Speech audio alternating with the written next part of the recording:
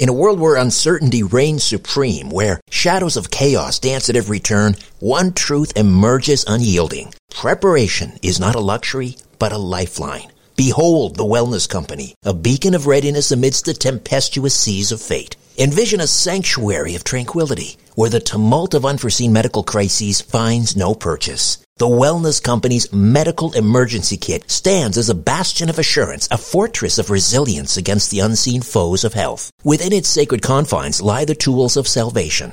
Ivermectin, to ward off the insidious whispers of disease. Emergency antibiotics, to quell the raging storms of infection. Antivirals, to vanquish the relentless tides of contagion, and more. The Wellness Company Medical Emergency Kit is not merely a collection of supplies. It is the embodiment of preparedness itself. Crafted by the hands of esteemed healers led by luminaries such as Dr. Peter McCullough, Dr. James Thorpe, Dr. Harvey Risch, and Dr. Drew Pinsky, this kit stands as the pinnacle of safety, the zenith of prevention. These truth-seeking doctors have forged a testament to vigilance, a testament to the unwavering pursuit of well-being. Embrace the certainty that comes from being armed against adversity. Embrace the Wellness Company, for in its embrace lies the promise of resilience, the promise of a brighter tomorrow amidst the chaos of today. Don't wait for the next crisis to strike. Visit twc.health/Strange Planet and use promo code Strange Planet for an exclusive 10% discount. Prepare today and rest easy tomorrow. Look, Bumble knows you're exhausted by dating. All the must not take yourself too seriously, and 6'1" since that matters, and what do I even say other than, hey? Well, that's why they're introducing an all-new Bumble, with exciting features to make compatibility easier, starting the chat better, and dating safer. They've changed, so you don't have to. Download the new Bumble now. Wyndham Hotels and Resorts makes travel possible for all. Whether it's the long haulers looking for a great cup of coffee, a roomier rest for the on-a-whim road trippers, or a place to make summer memories with the whole family. No matter who you are, where you're going, or why, with 24 trusted brands to choose from like La Quinta, Days Inn, and Super 8, your Wyndham is waiting. Get the lowest price at WyndhamHotels.com. Restrictions apply. Visit website for more details. Conspiracy Unlimited with Richard Syrett. On this episode, the lost history of giants in pre-Columbian North America. If you were going to come across the oceans to mine copper, you'd probably bring your biggest, strongest guys. And so, assuming that the Phoenicians would have brought these giants, some of them would have ended up staying, perhaps intermarrying with the natives, and that tribe of giants would have eventually evolved, and that would have been the tribe that the Native Americans talk about that took over the Ohio River Valley. This episode is brought to you by BrightBiz. If you own a business or you've dreamed of starting one, there's a helpful free guide with 36 business power tools proven to boost sales, increase income, simplify your life, and give you better results with less effort. Best of all, this business toolbox is yours absolutely free. And these are useful online tools that make doing almost anything a lot easier. Just visit freebusinesstoolbox.com to grab your free copy. I know there are a lot of websites who offer you a special deal on something, but then they stick you in one of those recurring programs. How annoying, right? But this isn't like that. There's no hidden thing to try. BrightBiz is giving away this free guide as a means of putting their best foot forward. But all good things must come to an end, so don't wait. Grab your free guide today. Visit freebusinesstoolbox.com. freebusinesstoolbox.com. Conspiracy Unlimited with Richard Syrett. Pursuing the truth wherever it leads. Exposing evil and corruption and the secret machinations of powerful elites. Revealing the high strangeness beneath the surface of our supposed reality. Coming to you from his studio beneath the stairs. Here's Richard Syrett. So one of my boys cut the grass for the very first time yesterday, the back lawn too, and it's large. And he used our Husqvarna gas mower. He even started it himself. So proud of him. What's the going rate now for someone to cut your grass these days? A big lawn, maybe a quarter acre. I'm thinking, what, maybe 50 cents? Yeah, that's about right. Well, I paid him $1. So there you go. I was feeling particularly generous. He's my son. He's worth it. I was just reading the story online about these ancient artifacts found at the bottom of a sinkhole in Florida. And scientists say they found stone knives and other artifacts deep underwater in this sinkhole. And it demonstrates that people lived in that area some 14,500 years ago. That makes this ancient sinkhole the earliest well-documented site for human presence in the southeastern United States. And it's important for understanding the settling of the Americas, experts say. We really know so little about North American history prior to, say, early European settlers in the 15th century. So my guest on this episode is absolutely fascinated by the hidden history of North America and the very real possibility that waves of European explorers visited these shores long before Columbus, and the very real possibility that the Phoenicians from modern-day Lebanon may have also visited these shores some 3,000 years ago, bringing with them, wait for it, giants to help mine copper on the shores of Lake Superior. David Brody is a Boston Globe best-selling fiction writer and author of 9 novels, a graduate of Tufts University and Georgetown Law School. He's a former director of the New England Antiquities Research Association and is an avid researcher in the subject of pre-Columbian exploration of America. He's frequently appeared as a guest expert on documentaries airing on History Channel, Travel Channel, PBS, and Discovery. All 6 books in his Templars in America series have been Kindle Top 10 bestsellers. He resides in Westford, Massachusetts with his wife and 2 daughters. Dave Brody, welcome to Conspiracy Unlimited. How are you? Thank you. Great to be here. Looking forward to it. It's interesting because in some circles, talking about giants is like kissing the third rail, you know, in academics. How did you get interested in this, and was there any blowback? Yeah, I had that same reaction. I read a magazine article about it, and I was like, what? Come on, that's silliness.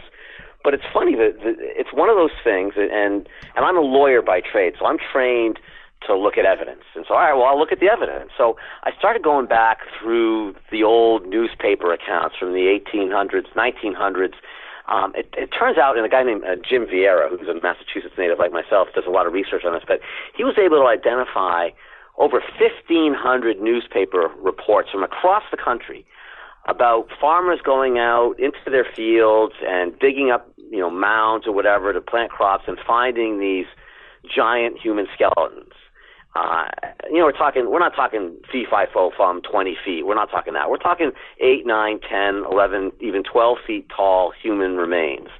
And when you see so many of those time after time after time, at an age before the internet, you start saying, well, geez, there's an awful lot of something going on there. And so I just started digging into it. I love obscure little corners of history. I started digging into it, and like I said, there's just so much there. There has to be something going on. And my curiosity was piqued, and down that rabbit hole I went. And to answer your question, did I get any pushback on it? Yeah, I get people rolling their eyes sometimes, but when I start showing them the old Smithsonian Bureau of Ethnology reports and the old newspaper articles, and you start to say, well, something might have been going on there. Well, so, I was surprised to find myself down that rabbit hole myself. Well, there is a paper trail. That's the interesting thing. When archaeologists uncover them, obviously there's reporting in the newspapers, but there seems to be a paper trail, a back and forth between museums, curators, and people in the field. And yet, he says rhetorically, these things don't end up in the museum for the public to see. So therein lies the big conspiracy, I guess. Right. Well, so if there is a conspiracy, the conspiracy is that the Smithsonian, wrote about all these, documented all these, and then when it comes time to find the bones, they're missing. It's like the Raiders of the Lost Ark, that final scene. They're in some bowels of the Smithsonian someplace, and it's gone from history. But yes, like you said, there's a paper trail, and there's newspaper accounts, there's written accounts from the Smithsonian researchers themselves. There's typically what would happen was a farmer would find these bones, and he'd bring in the judge and the surgeon would write a report, and the judge would notarize it. And these were upstanding members of the community, and many times these bones were kept in town hall.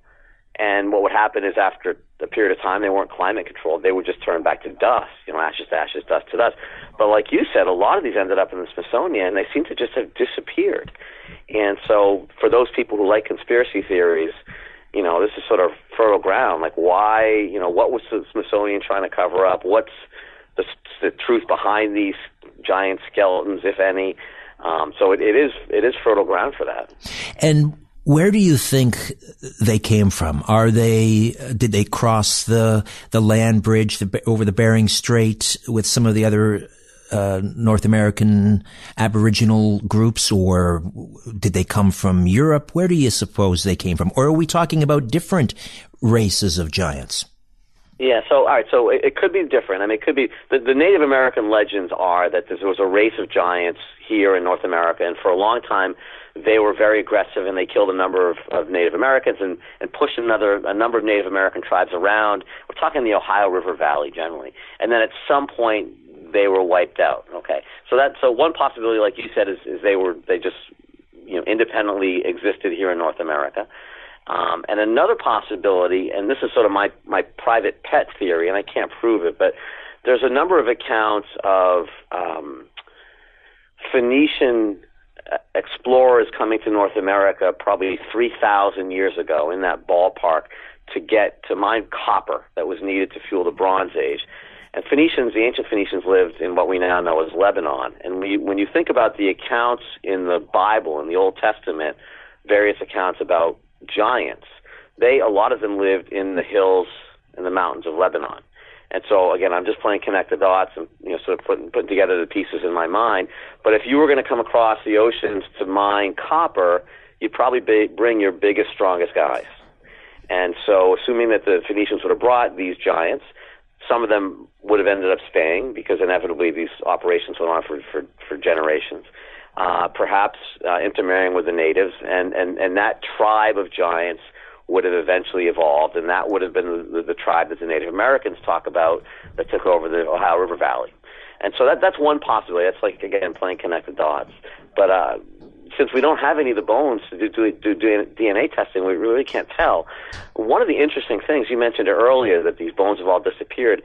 The Native American Grave Repatriation Act, NAGPRA, has made it so that anybody who did have any of these giant skeleton bones in a private collection someplace, and we do think there's a number of them out there, it's now a crime for them to own those bones, much less display them. So whatever chance we had to examine them and test them, that's pretty much gone, because no one wants to go to jail over this. Right. And so, 20, 30 years ago, I think NAGPRA was back to the 70s, so 40, 50 years ago, it would have been possible to test some of these bones, DNA testing, whatnot.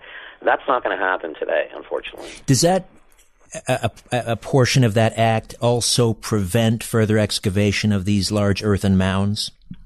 Yes. And so if anything is found, it needs to be repatriated right away. And, that's fine. I think the motivation behind that law is a fine one. But you run into these sort of, fringe areas where the law is too broad at times, and it prevents some, I think, important and serious research from occurring. We've had plenty of examples of that. I don't need to get into that, but the idea is it's a well-intended law, but it has some unintended consequence. Another day is here, and you're ready for it. What to wear? Check. Breakfast, lunch, and dinner? Check. Planning for what's next and how to save for it? That's where Bank of America can help. For your financial to-dos, Bank of America has experts ready to help get you closer to your goals. Get started at one of our local financial centers or 24/7 in our mobile banking app. Find a location near you at bankofamerica.com/talktous. What would you like the power to do? Mobile banking requires downloading the app and is only available for select devices. Message and data rates may apply. Bank of America NA, member FDIC. Hey, it's Ryan Reynolds, and I'm here with Keith, co-star of my upcoming film, If, only in theaters May 17th. Do you want to tell people the big news? All right, I'll do it. Sign up now and you'll get unlimited for $15 a month and 6 months of Paramount Plus Essential Plan on us. MintMobile.com/switch. Upfront payment of $45 equivalent to $15 per month. Unlimited over 40 gigabytes per month. Face lower speeds. Videos at 480p. Active Mint customers by 531.24 get 6 months of Paramount Plus Essential Plan. Auto renews after 6 months. Offer ends May 31st, 2024. Separate Paramount Plus registration required. Terms and conditions apply if rated PG. When you need mealtime inspiration, it's worth shopping Kroger, where you'll find over 30,000 mouth-watering choices that excite your inner foodie. And no matter what tasty choice you make, you'll enjoy our everyday low prices, plus extra ways to save, like digital coupons worth over $600 each week. You can also save up to $1 off per gallon at the pump with fuel points. More savings and more inspiring flavors make shopping Kroger worth it every time. Kroger, fresh for everyone. Fuel restrictions apply. Sure. Is part of that law, this is, I guess, somewhat politically incorrect, but is it also to protect this notion that something that is held by certain indigenous groups or Aboriginal groups, that they've always been here, they were here first, and so if you start introducing something else into the narrative, like the fact that some perhaps European group was here 3,000 years before, 4,000 years before Columbus, that kind of muddies the water, maybe undermines some of their claims. Yeah, so I don't think the act was intended for that, but again, this is unintended consequences. Yes, it has become a sort of a hammer for groups who are opposed to these fringe areas of history.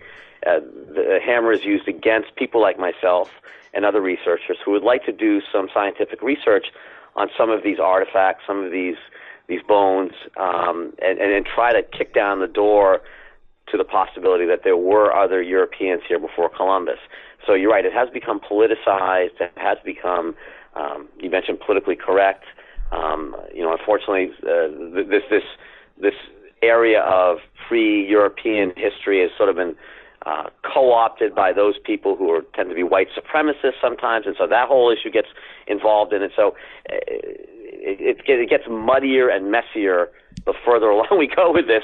And some of us just want to know the truth and really have no political horse in the race. But politics is front and center on a lot of these issues these days, unfortunately.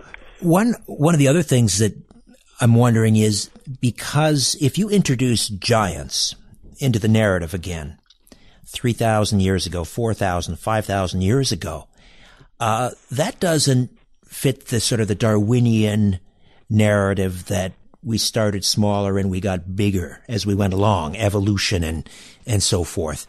Is that one of the reasons, perhaps, excuse me, is that one of the reasons that academia or the museums are threatened by introducing giants into the narrative?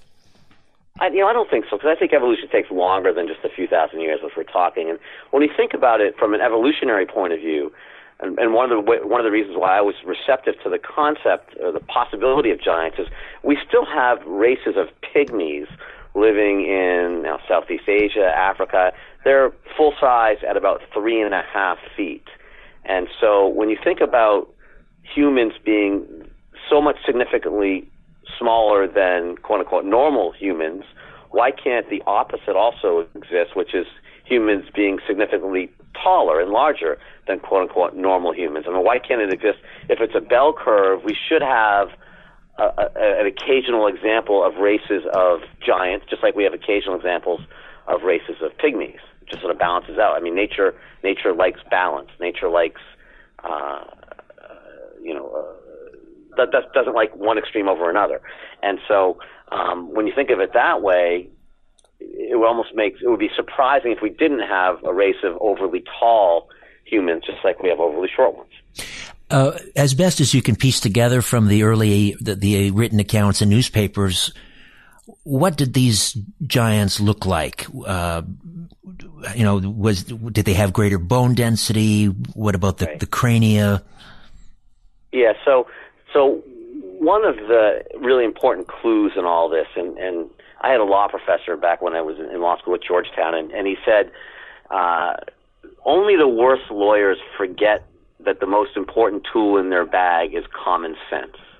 And so, that's always stuck with me. And one of the glaring examples of that is that many of these newspaper accounts, again, I mentioned there are about 1,500 of them, so I'm not going to say a majority of them, but a significant number of them, many, many, many of them, many dozens of them, talked about how these giant skeletons that they found had double rows of teeth, something called hyperdontia. So this is before the age of the internet.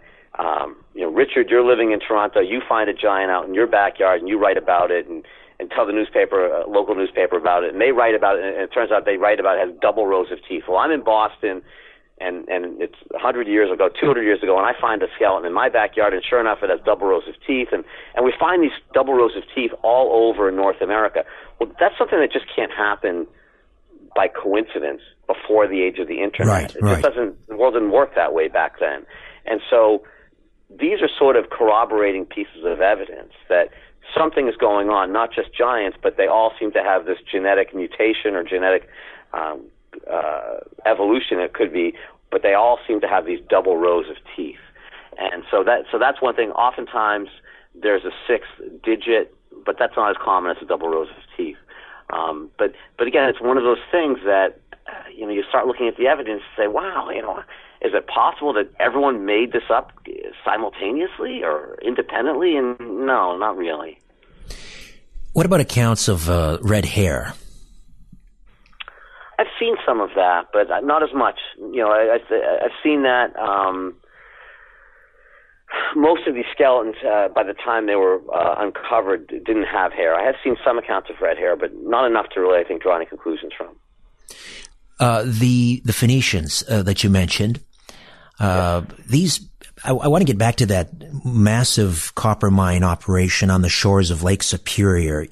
How long ago? Was that 3,000, 4,000 years ago? Right. So there was a fascinating shipwreck discovery. I think it was called the Uluburu shipwreck off the coast of Turkey, and they were able to identify that the copper from that shipwreck was from the Lake Michigan area, Lake Superior, Lake Michigan area, just because of its density and its other metallurgic qualities. But that goes back about 3,000 years. And so the intersection point for all of these things, as I look at them, is if you talk about the age of the burial mounds, the age of when the Phoenicians would have been here. Of course, once we get to the past the Bronze Age into the Iron Age, there's no longer any reason to come over to North America to get copper. Don't need it anymore. But it seems to be right around. Oh, and it's evidence at a site up in New Hampshire called America Stonehenge. The evidence up there. Yes. And I believe that you've spoken about that on your show before. I have. All these intersection points. It's right around 700 to 800 BC. It's in that range, 2,500, 3,000 years ago. That seems to be the intersection point. The Adena culture burial mounds, the Bronze Age, the Phoenician exploration, the America Stonehenge evidence. That seems to be the age we're talking. So, as the editor of Ancient America once said, Columbus wasn't first, he was probably last. Late to the party. Yeah, late to the party. He was, and the irony, of course, is he had never even made it to North America. He was only in, Cuba or whatever. Right. Yeah, he never. And so I think the Phoenicians were probably first. There's definitely evidence in the Great Lakes area of some kind of mining operation going back over 3,000 years ago. And again, the shipwreck off of Turkey showing that the copper in that shipwreck looks like it came from Lake Michigan area. The Native Americans, we need to do a better job listening to the Native Americans. They were here. And for some reason, because they didn't write down their history, they have an oral history tradition rather than a written history tradition, we don't listen to them. Oh, if you didn't write it down, it can't be valid. As if all of our written history is valid, but that's beside the point. But they have a rich oral history tradition. They pass it down. It's important to them. It's not any less accurate than written history. But they talk about people coming across what they call the Sunrise Sea, the Atlantic Ocean, thousands of years ago to mine the float copper out of the Great Lakes area, and they talk about that very matter-of-factly. And when the pioneers first arrived in that area in the 1800s, they noticed that some kind of mining operation had been going on, and they asked about it, and that was the answer they received. So when you think about we know the Phoenicians went as far north as the southern coast of Great Britain to get tin from Cornwall. You needed tin and copper to make bronze. And we also, experts tell us there wasn't enough copper in Europe and Africa at the time to account for all the gazillions of tons of bronze that was produced. They had to have some other source of copper. And we know the Great Lakes was very rich in it, and we know it was taken by somebody. Do you suppose the giants were slaves, or were they willing participants in this mining operation? I'm guessing willing. When we read about the account of the giants in the Bible, they're kings. They're the most powerful warriors. They're the leaders of society. My guess is that they were leaders of the expedition. Leaders, especially back then when physical prowess was so important, that I have trouble believing they'd be enslaved. One of the burial mounds that we know about in, I believe, South Carolina, called the Grave Creek burial mound, is written in a Phoenician script, and it's translated as burial mound in honor of King Tosfesh. His queen caused this tablet to be inscribed. Now he's only 7.5 feet. He's not as big as some of the other giants that we found, but other giants in nearby mounds were 8 and 9 or even 10 feet. But there is a specific burial mound with a king, again, not a slave, a king, written in a Phoenician script. So that makes me believe that they were probably the leaders of society, not enslaved. So this neighbor down the street has a giant Schnauzer, and this dog runs the house apparently. I see him taking them out for a walk every morning. He thinks he's in charge. Nice dog, but this is not a good situation. I'd love to put these nice people in touch with Adrian Ferricelli. She's a certified dog trainer, and she's helped hundreds of dog owners train their dogs to be well-behaved, obedient, loving pets by bringing out their hidden intelligence. You can quickly eliminate any behavioral problem your dog has, no matter how badly you think it's ingrained, and no matter what kind of dog you have, even giant schnauzers. The science behind this is simple. You may have heard of neuroplasticity in the human brain. That's what allows our brains to learn new behaviors. Well, your dog's brain has this same plasticity. And with the right mental stimulation that Adrian teaches, any dog's brain will become more open and receptive to learning new information. Your dog will listen to you and understand what you want it to do. And when this happens, bad behaviors simply fade away as more desirable ones appear in their place. So, if you want to check out this remarkable dog training system, just visit realbusinessbargains.com. That's realbusinessbargains.com. realbusinessbargains.com. As you're staring up at the night sky, ever wonder who's staring back? No, me either. But I guess you better say it because Richard, he's all wrapped up in this stuff. Conspiracy Unlimited with Richard Serrett. This episode is brought to you by Reese's Peanut Butter Cups. In breaking news, leading scientists worldwide are conducting experiments to determine if Reese's Peanut Butter Cups are the perfect combination of peanut butter and chocolate. However, it appears the study was inconclusive, as the scientists couldn't help but eat all the Reese's. Because when you want something sweet, you can't do better than Reese's. Find Reese's now at a store near you.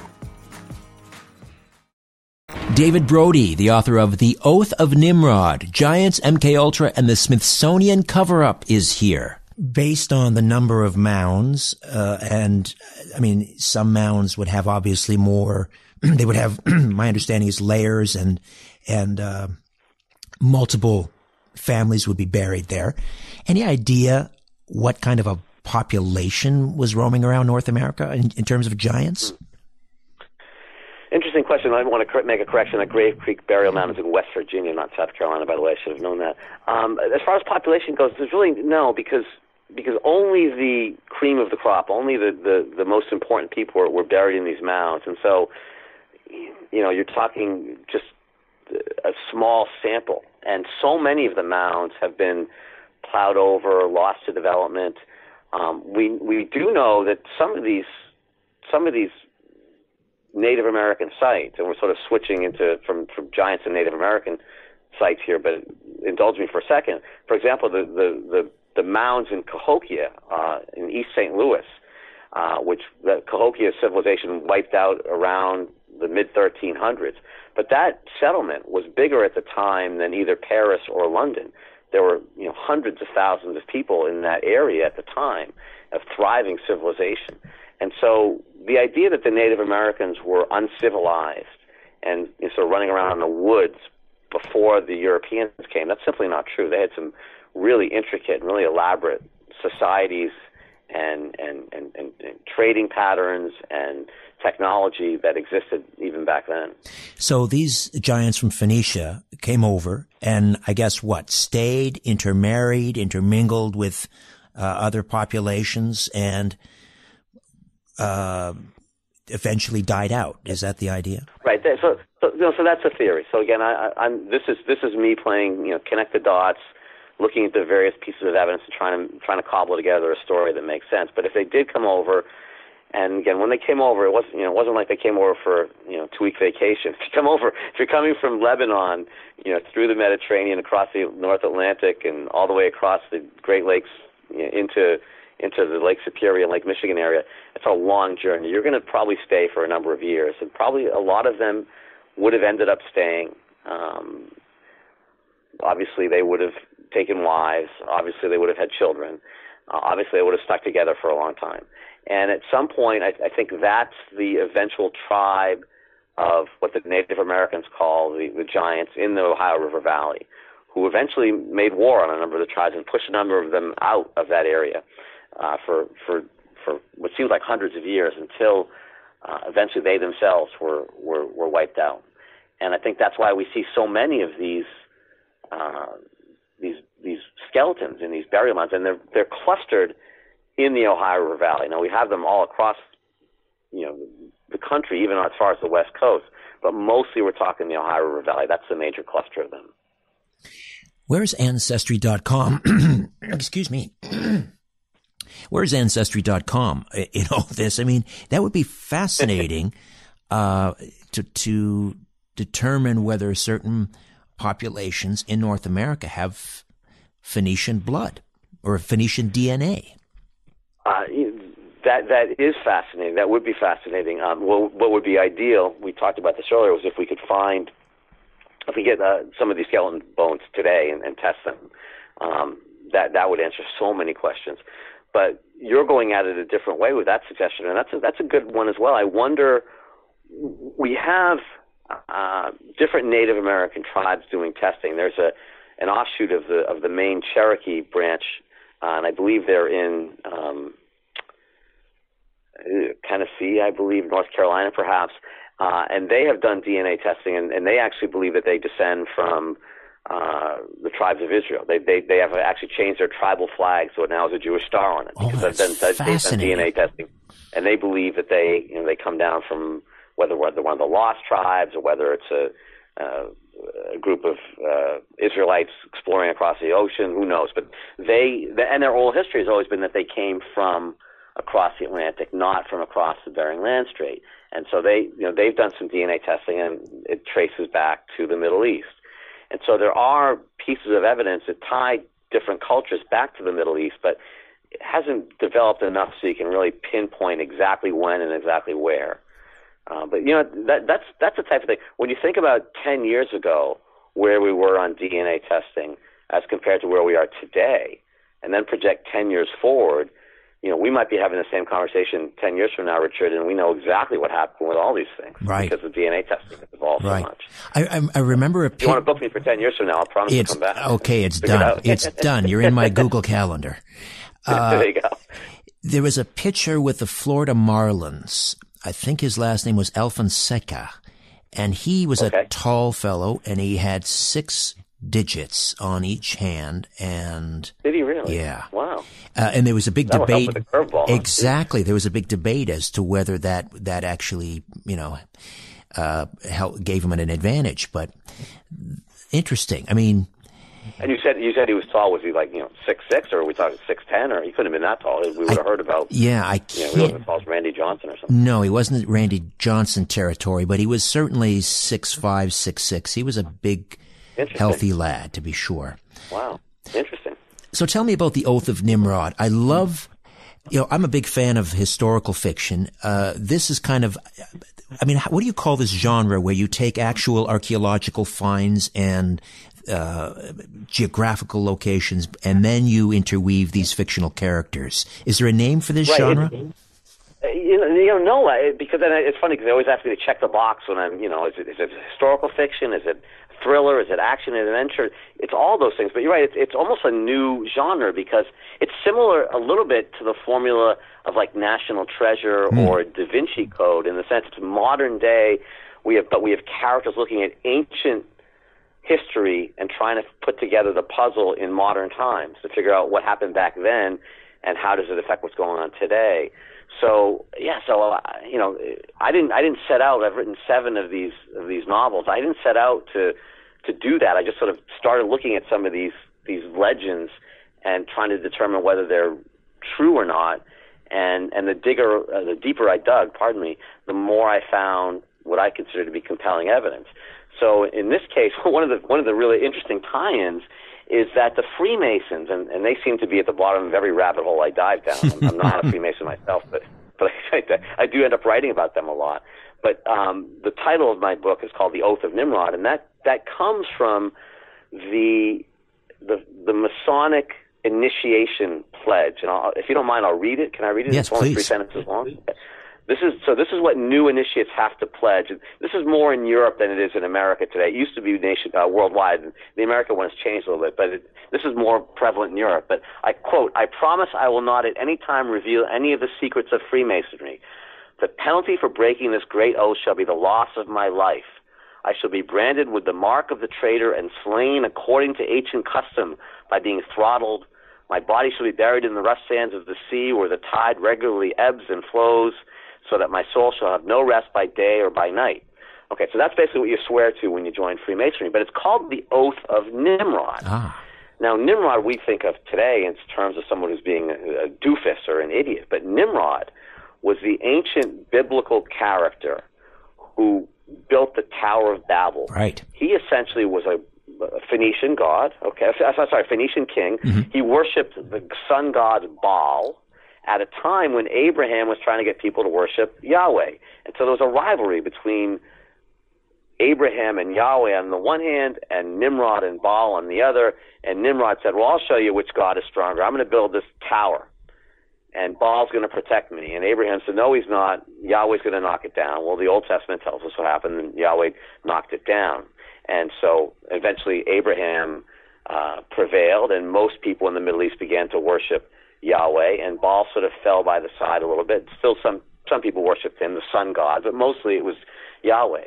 But the interesting thing is that the Nimrod, who was this sun worshiper, this worshiper of Baal, ends up being an icon in Freemasonry. In fact, the Freemason encyclopedias I've read refer to Nimrod as being the first Grand Master of Freemasonry.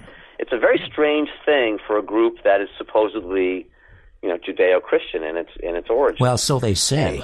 So they say. They say, yeah. So, and I'm not one of those people who, conspiracy theories against the Freemasons. I think what they do is great work. I have a ton of respect for what they do. And most of them don't even know about this Nimrod connection, or that Nimrod was the first Grand Master, or that, they had that the oath they take used to be called the Oath of Nimrod. But it's just an interesting tie-in, and it sort of, again, ties back to this whole idea of, the fact that Nimrod himself was a giant, and that he himself was Phoenician.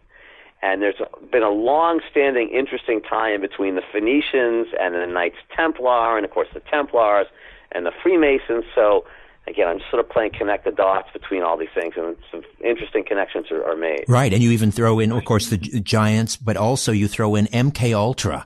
How does that fit in? Yeah, I mean, this ticks all the boxes for me, I got to tell you. MK Ultra, Giants, I'm sold. So funny story. So I'm a graduate of Tufts University here in the greater Boston area. And my daughter, this is when I wrote this book, so my daughter's now out of Tufts, but she went to Tufts, and when she was a freshman, she lived in a dormitory called Carmichael. And I had known that Carmichael was named after an ex-president of Tufts named Leonard Carmichael. And I don't know what maybe start to think about, but she was going to move in. I was going to do something fun for her. And I started looking up what Carmichael, who he was. And it turns out he was a behavioral psychologist when he was at Tufts, before he was at Tufts. But then later on, he was one of the founding members of MK Ultra. Like, whoa, what's going on with that? And so I started, again, looking at possible connections. And for your listeners who may not know, MK Ultra is a sort of mind control project that the U.S. intelligence community was trying to develop after World War II as a way to defeat the communists. And they were doing experiments on people like Ted Kaczynski and Sirhan Sirhan and Whitey Bulger and some really nasty stuff they were doing. But they were trying to figure out a way to win the mind control game. And it turns out that this guy, Carmichael, who was the president of TUS and my daughter's dorm was named after, was one of the founders of MK Ultra because he was a behavioral psychologist.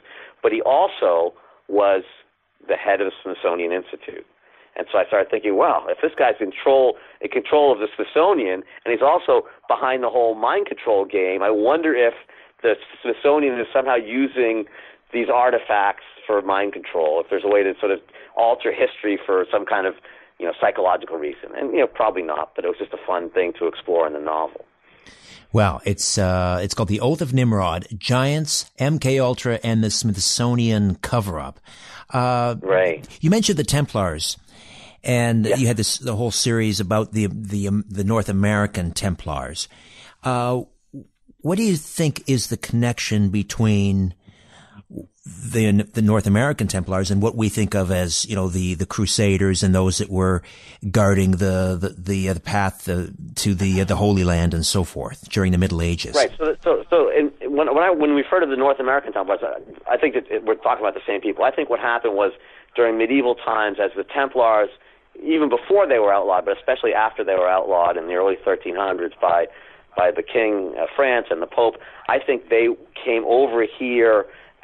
They saw North America as a safe haven. And the first book I wrote in the series essentially talks about the 14th century journey by Prince Henry Sinclair, whose family built Rosslyn Chapel later on, and who was closely allied with the Templars and the Freemasons.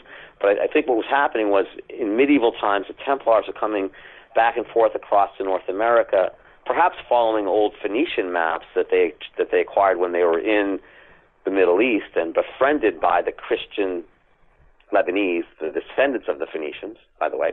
But I think that they were coming back and forth to North America, and we have artifacts that show that, knowing that at some point the church was going to turn on them, and they wanted to have a safe haven, a place to hide their treasures, a place to eventually flee to if necessary, and reconstitute themselves, far from the Vatican, far from the church, far from the armies of the church.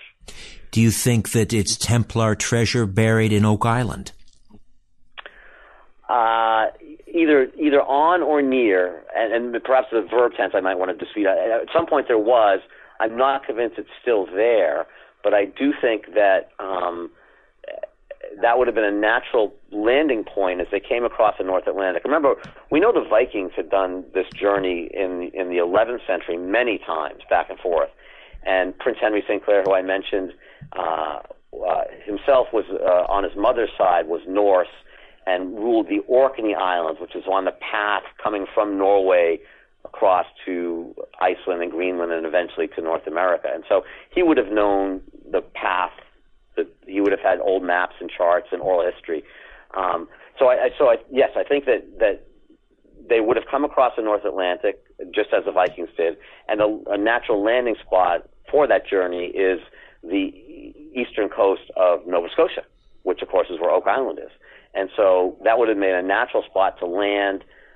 Perhaps they left treasure there and retrieved it at a later time and moved it further inland, or perhaps they did indeed leave it on Oak Island to be found, maybe by the Lagina brothers on Curse of Oak Island. Maybe it's long gone. I don't know.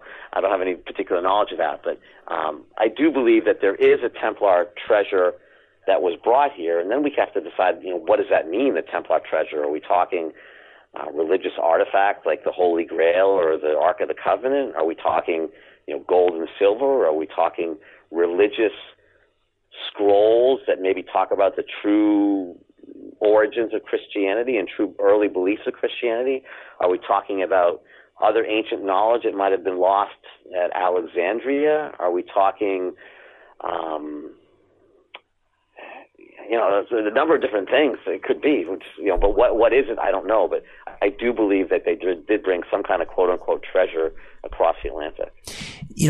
The whole pre-Columbian history of North America, which is being suppressed, is so rich and so fascinating. And it's really a shame that, this isn't being taught in schools. What do you think what is it going to take for this information to finally break through and be accepted?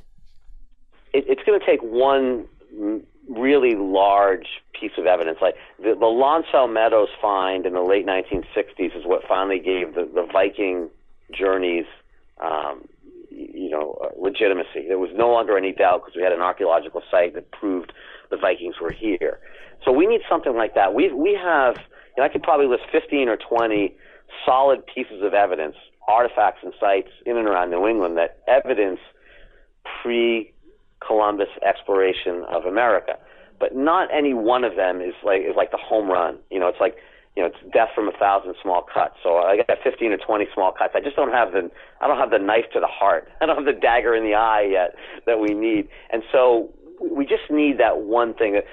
We're close on some things. There's some really compelling evidence at a tower in Rhode Island called the Newport Tower, and Scott Walter's done some great work on the Kensington Runestone, and there's other artifacts around that are really compelling.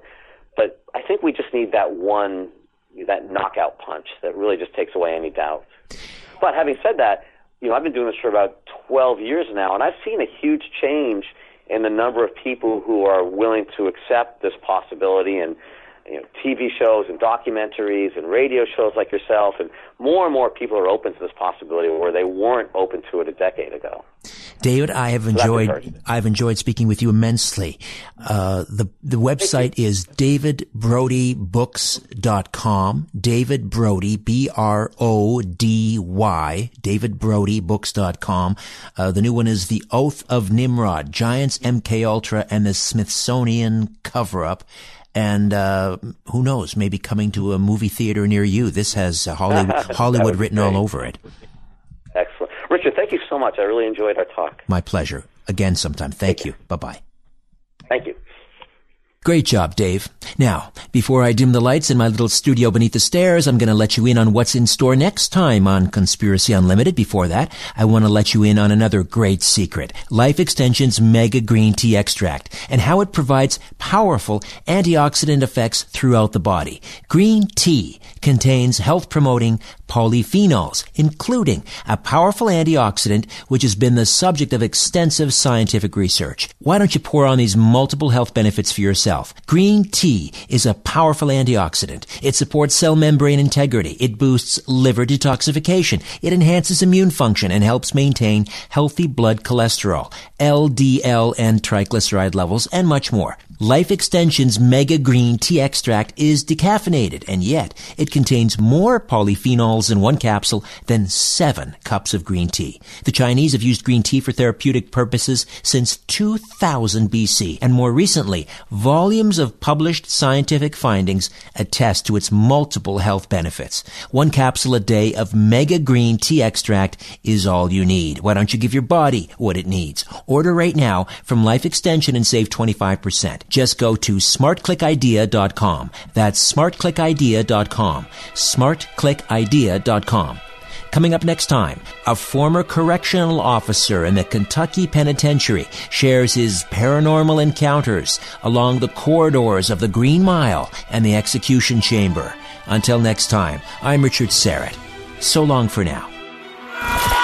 A new Conspiracy Unlimited with Richard Serrett drops every Monday, Wednesday, and Friday at conspiracyunlimitedpodcast.com. Blow your mind. That is all for now. Oh, and remember to share and give a 5-star review because we have huge egos and need love. We're like cats. We need constant petting.